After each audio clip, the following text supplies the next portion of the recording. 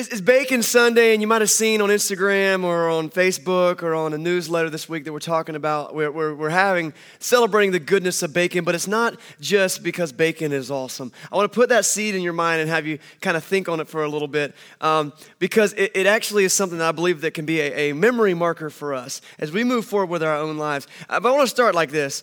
Have you ever received an invitation to something? Like you went in your mailbox and you pulled it out, and there it was.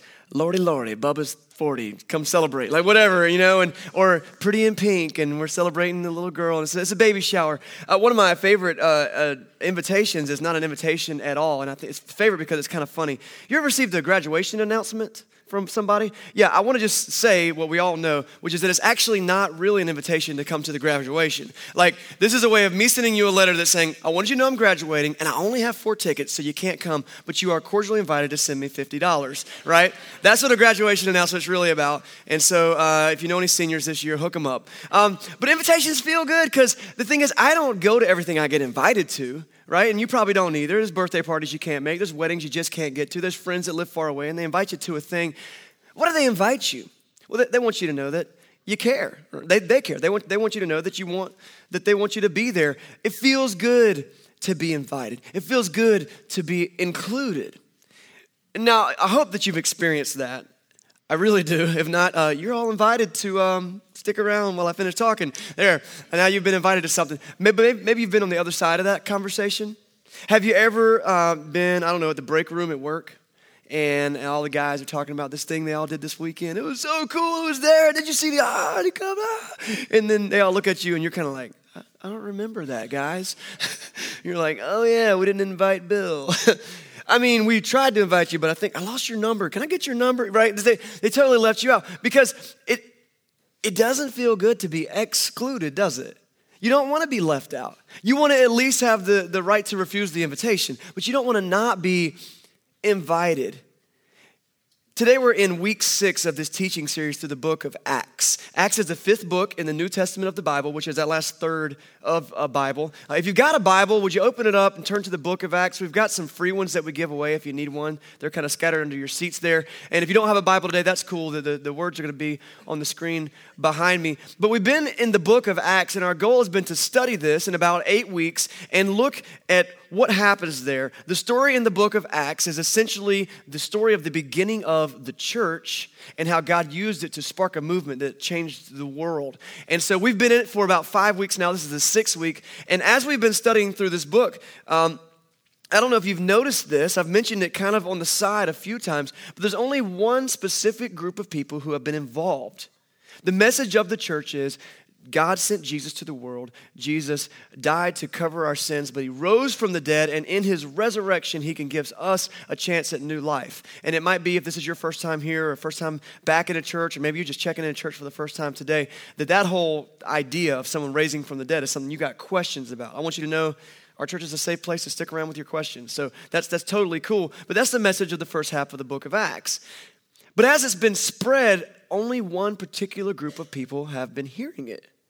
Do you remember what that group of people were? Who were they? They were all Jewish people. Yeah, because the Jewish nation was where Jesus came out of, and there's kind of a reason for that. We're going to get that in a minute. But up until Acts chapter 9, no people outside of the Jewish nation had ever heard about Jesus. So I'm just going to do a quick little straw poll in here just to see. I'll let you know my hand's up. How many of you in the room today would say that, as far as you know, you don't really have any Jewish ancestry or heritage in your bloodline? Does anybody know that that's probably true for them? There's a lot of it. My guess is the majority of us. Yeah, me too. And so let me just kind of clue you in. If you are living in this time period up till Acts chapter 9, you haven't been told about Jesus yet. You're not going to church. Your family hasn't heard anything about it. And that's the majority of the world. It doesn't feel cool to be excluded, doesn't it? But when we get into Acts chapter 10, all of that changes. A whole new thing happens, and I believe that it may be one of the most important moments in all of human history. Throughout our series, we've had a focus word to kind of draw our attention to the big idea for the week. And this week, our focus word is inclusion. Inclusion is the idea that you're being brought into a group or an organization and you're being counted among their number. Inclusion. And in Acts chapter 10, what we see is inclusion of someone who is not a Jew. And so I've kind of set that up. I want you to open your Bibles, Acts chapter 10, and see where we go. We're going to look at Acts chapter 10, starting at verse 1. Let's jump into the story. We're going to meet some new characters. It says, at Caesarea, there was a man named Cornelius, a centurion in what was known as the Italian regiment. All right, we'll stop there. I'll do a quick little history lesson. First, it says at Caesarea. Okay, so I've got a map. I want to pop this map up here. Caesarea is a city. You see down here, this is Jerusalem down here, and about 65 miles northwest of Jerusalem is Caesarea. A good little walk. What's interesting is this story is taking place up there in Caesarea. Still a city you can visit today. Got a lot of ancient, cool things you can look at. But the core of Christianity is beginning to spread, and it's all the way over there. Last week we were in Damascus, which is on this side. And so you're really beginning to spread. So we're in Caesarea, and we meet this guy named Cornelius. Cornelius is a centurion. And the thing that we know about centurions, if you look at Roman history and the Roman Empire, the entire Roman Empire was built on the backs of men like Cornelius. He was a centurion. It was the highest rank you could get to in the military if you were a commoner. There were higher ranks, but you had to be of noble birth. And so as someone who was a centurion, it's pretty good to assume that he was a well-respected and honored man because of the fact he probably rose from nothing into a place of prosperity. This city, Caesarea, was the seat of Roman government in this region. And so that's verse 1. That just kind of gives you the setting of where we are. One thing that you need to know about Cornelius, though, is that he was not a Jew. But by some course of events, he had come to faith in the God of the Jews. And we find that out in verse 2. So let's just kind of keep reading and let the story tell itself. In verse 2, it says, he, Cornelius, and all his family were devout and God-fearing. And he gave generously to those who were in need, and he prayed to God regularly. And one day, about 3 p.m, he had a vision, kind of a dream. He distinctly saw an angel of God who came to him, and he said, Cornelius. And Cornelius stared at him in fear. What is it, Lord? And he asked, the angel said, your prayers and your gifts to the poor have come up as a memorial offering before God. Now, send men to Joppa, which is another city, to bring back a man named Simon, who's also called Peter. He's staying with Simon the tanner, whose house is by the sea. Now, let me just kind of put ourselves in that situation. I could be wrong about Cornelius here, but my guess is this is the first time an angel has ever appeared to him and spoken to you. How often have you had an angel appear? Like in your living room, you're like, I was watching ESPN, but hold on, there's an angel. And so there's this moment. I don't know how Cornelius reacted. I don't know if he's freaking out or if he's like this totally stoic soldier guy. I'm guessing on the inside, he's just like, oh my goodness, what is happening? That's the reaction we see from every other person in the Bible who encounters an angel. Luke, the author of Acts, doesn't give us those details. But in verse 5, we meet an old friend. So he says, Cornelius, I want you to go down to the city of Joppa, which we're going to talk about in a second. But he says, I want you to go down and I want you to get this guy. His name is Simon, also called Peter. Now, Peter is one of the biggest players in the New Testament. He's somebody that we've already talked about several times. He was the leader of the disciples who were Jesus' best friends. He was, when we find him in Acts chapter 2, do you remember the week helper? That was our focus word for week 2 if you were here.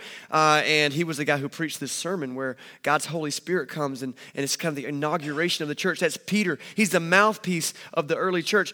We see him in the next couple of chapters in our next week. Do you remember the next week when they went to jail? Remember what was their focus word? Anybody? Oh, there's one before that, but it was persecution. Boldness, yeah, persecution was part of their boldness. But boldness, and that was Peter and John. So this is Peter. Now, Peter has since moved on from Jerusalem, and he's all the way in Joppa because he's doing some ministry there. Remember the circle, the ripple is spreading out. Let's check out this map because I want to show you the correlation between Joppa and Caesarea just so you can kind of get some real life picture on it. Joppa is in what is modern day Tel Aviv, right here on the Mediterranean Sea, again, a little bit west of Jerusalem. About a 30-mile walk to Caesarea, about a 2-day walk. And so I want you to see the distance because while Cornelius' men are about to head down and go see Peter in Joppa, some other things happen. Let's just pick up at verse 7. We'll see where the story goes. So when the angel who had spoke to him had gone, Cornelius called 2 servants and a devout soldier who was one of his attendants, and he told them everything that had happened. And he sent them to Joppa, the city that we just looked at. So like I said, it's about a 2-day walk, about 30 miles. And we pick up at verse 9. About noon the following day, as they were on their journey and approaching the city, Peter went to the roof to pray. Not that weird. The roofs were very often set up like a porch, and it just was a cooler place in the house when it was a hot day. So he goes up on the roof and he goes to pray. He became hungry, and he wanted something to eat. And while the meal was being prepared, he fell into a trance. And he saw heaven opened up. And something like a large sheet, picture a big canvas or a bed sheet, okay? This sheet is being lowered down by its four corners, and in the sheet, kind of like in a hammock style, it contained all kinds of four-footed animals, as well as reptiles and birds. And then a voice comes to Peter, and it says, "Get up, Peter, kill and eat." "Surely not, Lord," Peter replied. "I have never eaten anything impure or unclean." This is a weird dream, okay? Like it's one of those dreams you had like when you had too much Chinese food, and you're just like, get up and kill and eat as sheets. And so what's happening is there's something going on here that as a Jew, Peter immediately would have been responsive to. You probably are aware, and if you're not, I'll just kind of explain it real quick. The Jewish religion has some pretty strict dietary laws, kosher law. And so maybe you've been to the grocery store and you've seen like this. You've seen some pickles, and on it says kosher. There's kosher hot dogs, which are the best. You've got like kosher salt, and kosher is not a flavor. It's not a seasoning. You're like, I love the kosher deals. I want some kosher on my cheeseburger. Doesn't work that way. What kosher means is that according to Jewish dietary law, you can have it. Kosher means cool, and that's actually why in our modern vocabulary, you might say if something's okay with you, you say, that's kosher. It's cool. Does anybody ever say that, or am I just weird? So it's kosher. But if something was not kosher, you weren't allowed to eat it. It made you ceremonially unclean. You weren't allowed to participate in other Jewish religious festivities, and you had sinned.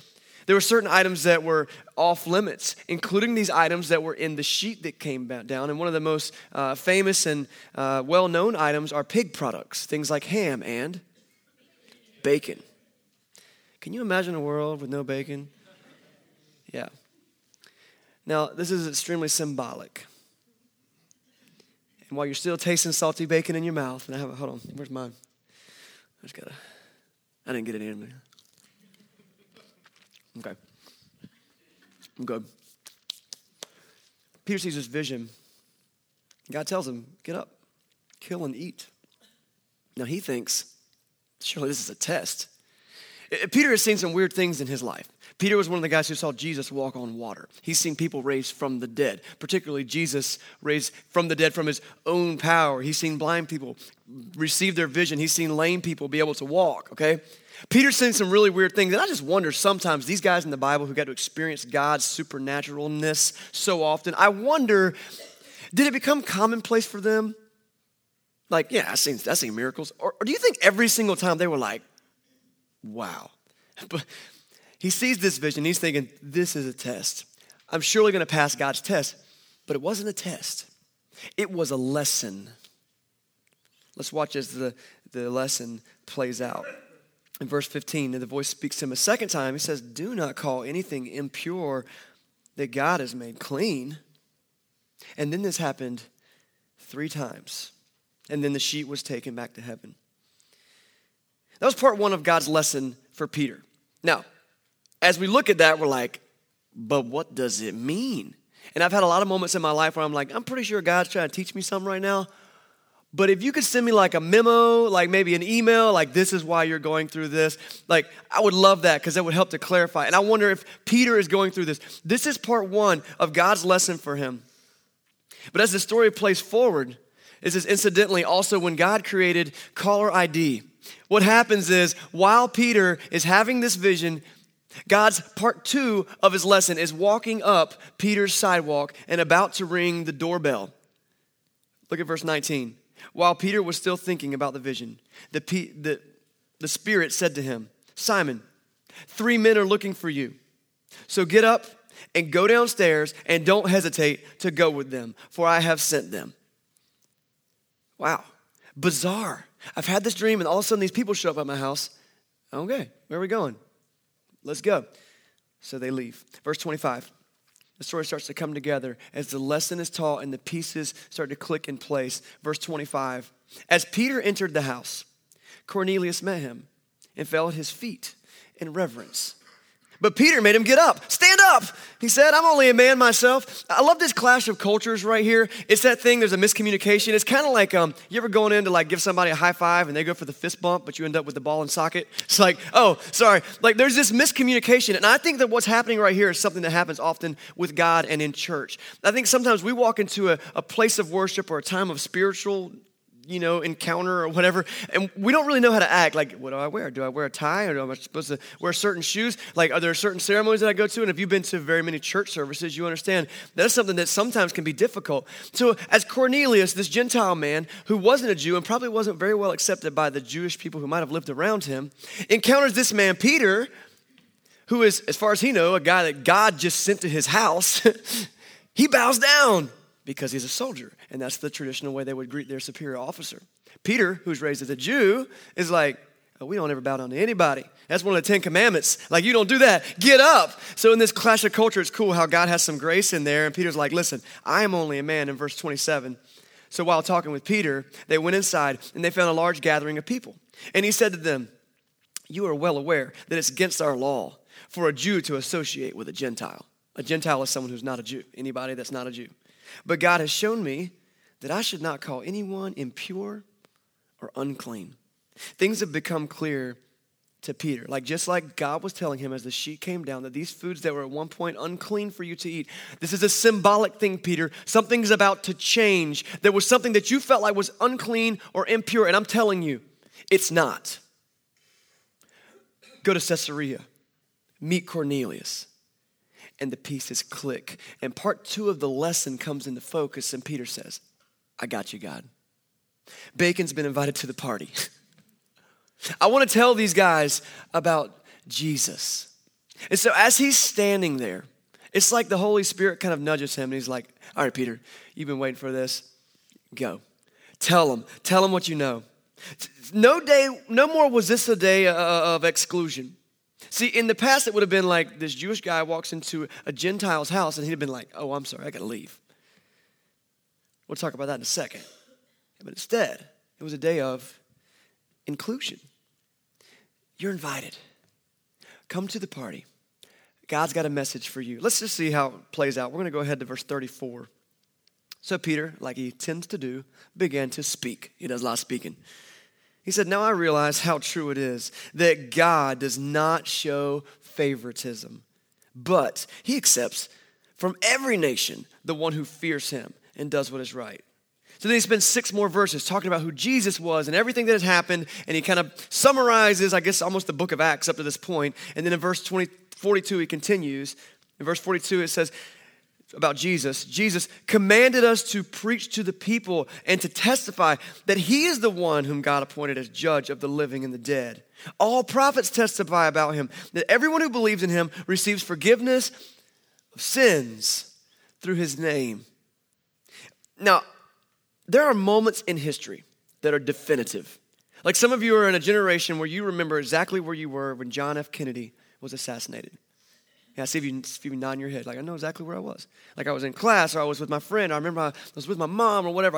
And I looked, and I saw, and you realize that's definitive. Like, the world is different right now. Some of you in that same generation, you remember the moon landing, right? You're like, we won. We beat everyone. Now we have a flag up there. Cool.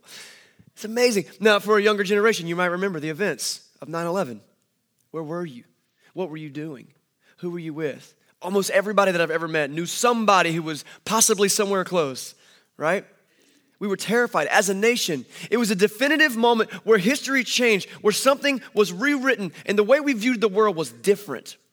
And so there are moments like that are like big. Then there are moments like that are just for your life. It might have been the moment that you met your future spouse. It might have been the moment that your child was born, the moment that you received that diploma or got that job. It was like, this is a moment that changed everything for me, right? The moment in the sentence that we're about to read in the book of Acts, I believe, is, except for Jesus raising from the dead, possibly the most definitive moment in all of history. It's a heavy statement. But what's about to happen is something that's going to absolutely revolutionize and change the world. And it happens in verse 44. Let's read it together. It says, while Peter was still speaking these words, the Holy Spirit, that's God's Spirit interacting with human people, the Holy Spirit came on all who heard the message. The circumcised believers, the Jews who had come with Peter, they were astonished that the gift of the Holy Spirit had been poured out even on Gentiles. For they heard them speaking in tongues and praising God. In verse 47, Peter said, surely no one can stand in their way of these people being baptized with water, for they have received the Holy Spirit just as we have. And that was the day the world changed. That was the day that the other nations were included and invited to the party. I don't think as modern people we can fully appreciate the implications of what just happened. So what I want to do is kind of connect the dots for those of us, especially those without Jewish heritage. If you flip back the pages of your Bible and you went all the way back to the book of Genesis, which if you want to, you can look back in Genesis chapter 12, the first book of the Bible, you're going to see what happens to be the blueprint of God's plan for sharing his love with the world. And we see it happening in Genesis chapter 12. We meet this guy named Abraham. Abraham is to become the father of all Jewish people. He was just a guy with a wife. They didn't have any kids, but they did have a lot of faith. At least Abraham did. And so he comes and God says, listen, based on just your faith, I am going to establish a nation. I'm going to give you a son. Of course, Abraham's like, I'm like 80 years old. Not sure that's happening. And my wife is very old. I'm not sure this is happening, but God says, I promise you something's going to happen. And Abraham's like, all right, I have faith in you. I'll do what you say. You can read the story of Abraham on your own another time if you don't know it, but it's a powerful story of this man who says, I'm going to trust God. Then in Genesis chapter 12, verses 2 and 3, God makes Abraham a promise. He says this, I will make you into a great nation. Remember, he's talking to an old man with no kids. I will make you into a great nation, and I will bless you, and I will make your name great, and you will be a blessing, and I will bless those who bless you. And whoever curses you, I will curse. And all people of the earth will be blessed through you. Oh, don't say that last sentence again.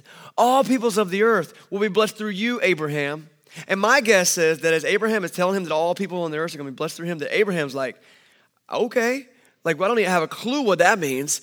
I'm just a shepherd in the middle of nowhere. How in the world could the whole world be blessed by me? But God stayed faithful to Abraham, and Abraham stayed faithful to God, and God promised Abraham a child. And in his old age, he and his wife had a son. They named him Isaac, and then that son grew up, and he had children of his own. Now what happens is the Old Testament ensues. This guy, Abraham, his family begins to grow, and the stories of the Old Testament are essentially the stories of that family. And so what we see is this family that grows from a couple dozen to a couple hundred to thousands and eventually millions. And we see leaders rise up among them with names like Moses and Joshua and Samuel. Eventually this great nation of millions of people becomes a kingdom, and they have a king. They got kings with names like David and Solomon and Hezekiah. And this nation is blessed by God, and they continue to prosper. Now, as they grow, they've got priests and prophets and faithful people who are constantly reminding them of the promise that God made to Abraham. And they're saying, listen, God has made promises to our people. So we've got to be pure, we've got to be clean, and we've got to stay away from anything from the outside that would keep us from becoming tainted. So this is where the division between the Jews and the Gentiles begin, because they were forbidden to associate with people from outside of their faith. Not because God wanted them to be racist, not because he endorses hate, because neither one of those things are true. But simply because those people worshiped other gods. They worshiped idols. Many of them worshiped demons. And so God says, listen, if you spend too much time with them, they're going to influence you. They're going to pull you away from me. You're going to start to marry their daughters. You're going to start to marry their husbands. And before you know it, you're going to lose your faith. And so as that separation continued, there's this gap that grows between the Jews and the nations who are not the Jews. In the meantime, the rest of the world becomes excluded from what God is doing on the world. Now, as this progresses, everyone continues to return to the promise that God said, one day I will bless all nations through you. I need to mention this. The Jews weren't perfect. In fact, really, if I was to summarize the Old Testament, it would be like the story of how not to do life. Because over and over and over and over, they forget the promise of God. But you know something about God? God is good. God always preserved a remnant. He always kept a few people who had their focus, so that when the time came, he could come into the world as Jesus. All nations will be blessed. You know, we talked about this last week. Do you remember when you talk about kind of the language the Jews spoke? They had a word that we say now for what they meant for all nations. Do you remember what they called those people? The Gentiles. Gentiles translated as the nations. Isn't it cool that in the very beginnings of the Bible, in the book of Genesis, God makes a promise to Abraham, and basically what he says is, I'm going to bless you, and eventually all nations, even the Gentiles, will be blessed through you. In chapter 2 of Acts, we see God's Holy Spirit come on the Jews. But in chapter 10, God opens the doors, and he says, everybody else, come in. I love you. I want you if you'll have me. And to the Jewish nation, he says, do not call anything unclean that I've called clean. It's inclusion. It's why Jesus came in the first place, to invite the whole world to the promise that God made to Abraham. I want to connect one more dot for you. You remember last week we met a guy named Paul. Paul was a guy who was persecuting the church. He was out literally dragging Christians out of their houses and making them deny their faith, and he was executing them for their faith. It was a terrible, terrible thing. He was a terrorist. But God comes to him and shows him Jesus, and it changes his life, and Paul becomes the greatest Christian missionary to ever live. Paul, as someone who was a Jew, who understood who Jesus was, he knows this whole thing about Abraham's promise better than anybody. He writes about it over and over and over. And I don't think he could have said it more concisely than he says it in Galatians chapter 3, verse 26, as he wrote this letter. Let's just read that together, because this kind of summarizes everything. Galatians chapter 3, verse 26. It says, in Christ, you are all children of God through faith. For all of you who are baptized in the Christ have clothed yourself with Christ. And so there is neither Jew nor Gentile, neither slave nor free. There's neither male nor female, for you are all one in Christ Jesus. If you belong to Christ, then you are Abraham's seed and heirs according to the promise. God made a promise to Abraham. You know, it took thousands of years for it to come to fruition. But in chapter 10 of Acts, we see the moment where everything changed. A definitive moment in history where God says, the invitation has been sent to the entire world. I want you to know about inclusion. I want you to know that I love you, and I gave my life for you, and I can change your life if you will just have me. That's the story of Cornelius. That's Acts chapter 10. And when you read the Bible, it's, a lot of times I read it and I'm like, that's an interesting story. Close the book, put it back in my bag, put it back on the shelf. But I think one of the most important things we can do is just ask this question. What does that mean to me? Like, this is a really cool story, but what does that mean to me? Should I walk away from this story different? Should I change? Should I be something from now on? I think that one way that we can look at this story is to see what it brings to light about inclusion. I've got 3 things. If you take notes, you can jot them down. But 3 things that I think can be, no matter where you are in your walk of faith, it might be that you're really far along and you've been like living for God and following Jesus for a long, long time. It might be that this is literally your first time in church ever. And you came here just because somebody invited you or because you saw there was bacon, I don't know. And you're just here. It might be that you're somewhere in the middle. You're kind of on the fence. You're trying to decide what to do with God. But I think there's some message for all 3 of us in that group from this story.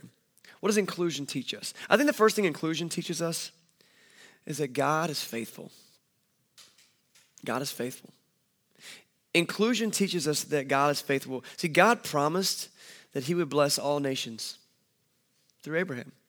It took a long time for it to get there. Right? It took thousands of years. Actually, the story that happened in Abraham, with Abraham and all the way to Cornelius was almost 4,000 years separated.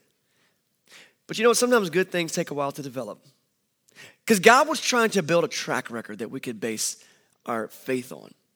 For Abraham to take this big step out on faith in God and like not even knowing from the past if I can even trust God, that was a huge step of faith. But for people nowadays to be able to look at people in your community, in your life, maybe people in your family, and all the way back to the story of Abraham, thousands of years now, to look back at that track record and go that God is faithful. And the fact that God keeps this promise to Abraham thousands of years later, it teaches us that God is faithful. What is inclusion about? Inclusion reminds us that God is faithful. Maybe that's what you need to hear today. Maybe you're feeling beat up and beat down. Maybe you're someone who's trying to trust in God, but you're just at this place like, I don't know where you are in this right now, God. But the more you know about the story of inclusion, the more you can at least find some faith in the fact that God has always been faithful. And over in the Bible, we learn that if we trust in God, he will never leave us or forsake us. He won't let us down. He's not going to leave us hanging. God is faithful. The second thing I think we can learn from inclusion means this. It means that God is for you. Not only is God faithful, but God is for you. You may have experienced faith in Christianity and church kind of like this. And I have. And I've met church people who have, when I've done bad things or I've been maybe made a mistake or not been what they felt like I should be, I felt like maybe God was against me. I felt like maybe someone was out to get me, like it was their biggest goal to make me feel like, you just don't deserve to be alive. I didn't feel like anybody was for me in those times. Maybe you've been in times where you're just like, your life is crazy right now. And you're like, how can there be a God if life is happening like this? And I understand. I've had times in my family where I'm just like, what is going on, God? What are you doing? I wish I could understand where you're going. And sometimes we just can't see God's big picture. In fact, I would go as far as say as we could never see God's big picture. But what we need to know is, even though sometimes people are against us, and sometimes our circumstances are against us, God is never against you. God is for you. God loves you, and he wants more than anything else to be in your life. You might be one of those people that are just kind of on the fence about what I want to do with this God thing. How far do I really want to take it? And maybe the thing you need to hear today is that God's for you, and he's patient, and he wants you to learn. So just keep taking those steps wherever you are. I got to share, I mentioned it at the very beginning, and it'll actually be something in our announcements later, but we're starting a teaching series on Easter Sunday called God for the Rest of Us. It's a great book called God for the Rest of Us that you can pick up at any Christian bookstore or online. But the whole idea is this. When you look at, a lot of times when you look at church and when you look at Christianity, it feels like maybe God is for the people who have it put together. God is for the people who have like the perfect family and their marriage is good and everybody smiles all the time and you got in like a lot of hairspray and like that's a picture about who God is. And God is for those people. God is for the put together. God is for the perfect. But that couldn't be further from the truth. God is actually for the rest of us. God is for the broken. God is for the mistreated. God is for the dysfunctional family. God is for the divorce. God is for the person with the addiction. God is for you. Inclusion teaches us that. Because as he opened the door and gave the invitation, he said, I'm for you. If you'll have me, please come in. So inclusion teaches us that God is faithful. And it teaches us that God is for us. And the last thing is this, that I draw from it at least. The third thing is that inclusion means that you've been invited. You've been included. I think sometimes we look at the message of God and we see it as something that's over there and it's for them. Even me.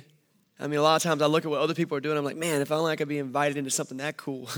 Like maybe you see what other churches are doing, or maybe you see what's happening in other people's lives. You're like, if only I could have that kind of life going on. And the thing is, this thing about inclusion is all about saying, God saying, I am inviting you, not just them. Yes, them, but also you. And so maybe that message is just right now hitting your mailbox. Like you kind of opened your mail today and you're hearing this coming out of my mouth and you're like, oh, me too? Even me? Do you know what I've done? I don't have to, but God does. And he's still inviting you. Or maybe the message has hit your inbox a little while ago, but you kind of thought it was junk mail. Like I got a friend who tells a story about junk mail, but basically he says that, he gets his mail, and like a lot of us, you get your mail and you kind of sort it, like this matters, this doesn't, and this is the stuff that I might look at later. Right? And so the matter stuff for us goes on the kitchen table, and then we pay the bills or we get the letters or whatever. And then there's this other stuff. And for my friend, he said it always went in the fruit bowl. Like they had a little table by their door, and there's this big giant fruit bowl. So they come in, sort the mail, throw the junk mail in the fruit bowl. But what inevitably happens with that pile of unread mail? Inevitably, it piles up to this high, right? And then what do you do with it? You just throw the whole stack away. You're like, man, I ain't got time to look through that. I don't even need no more coupons. Like, I'm good on magazine subscriptions. I don't need anything else. And so you throw that whole thing away. Maybe the invitation, the idea that God has included you, maybe that came in your inbox. Maybe you looked at it, you heard it. You were a kid when you heard it, or you were a younger adult and you heard this message, and you kind of sorted it into the fruit bowl. I might want to look at this later. Can I invite you to dig that thing back out? Because the invitation's for you. And it's still there. You've been invited to the party. and God wants you to accept his invitation. It's a legitimate invitation. You've been included. Why? Because God is faithful. And God is for you. And you've been included. If you'd like to accept that invitation for the first time today, will you please come talk to me? You don't have to walk up. We don't do that here. The Bible doesn't say you have to, so we don't. You can come talk to me and say, listen, I want to become a Christian. Like, can we do that? We baptized Jake Dalton in the freezing cold ocean last week. If you want to talk about what it means to become a Christian and give your life to Jesus and be baptized, maybe you've been on the fence for a little while and today is your day, the invitation is there. But talk to somebody about it. Most importantly, talk to God about it. I accept. Imagine a world without bacon. From now on, when you eat a piece of bacon, I hope it's often, because I hope you have a good life. And if you happen to be a vegan this morning, I'm sorry. We don't do this every week, and I still love you. But when you see bacon, maybe to remind you, I've been invited. Inclusion. Let's pray. God, we love you, and you're good. And I just thank you for stories of people in the Bible who got to accept your love. I thank you for Cornelius' story. It's just such a pivotal moment in history when, your love stretched beyond the boundaries of just the Jewish people and become something that was more inclusive.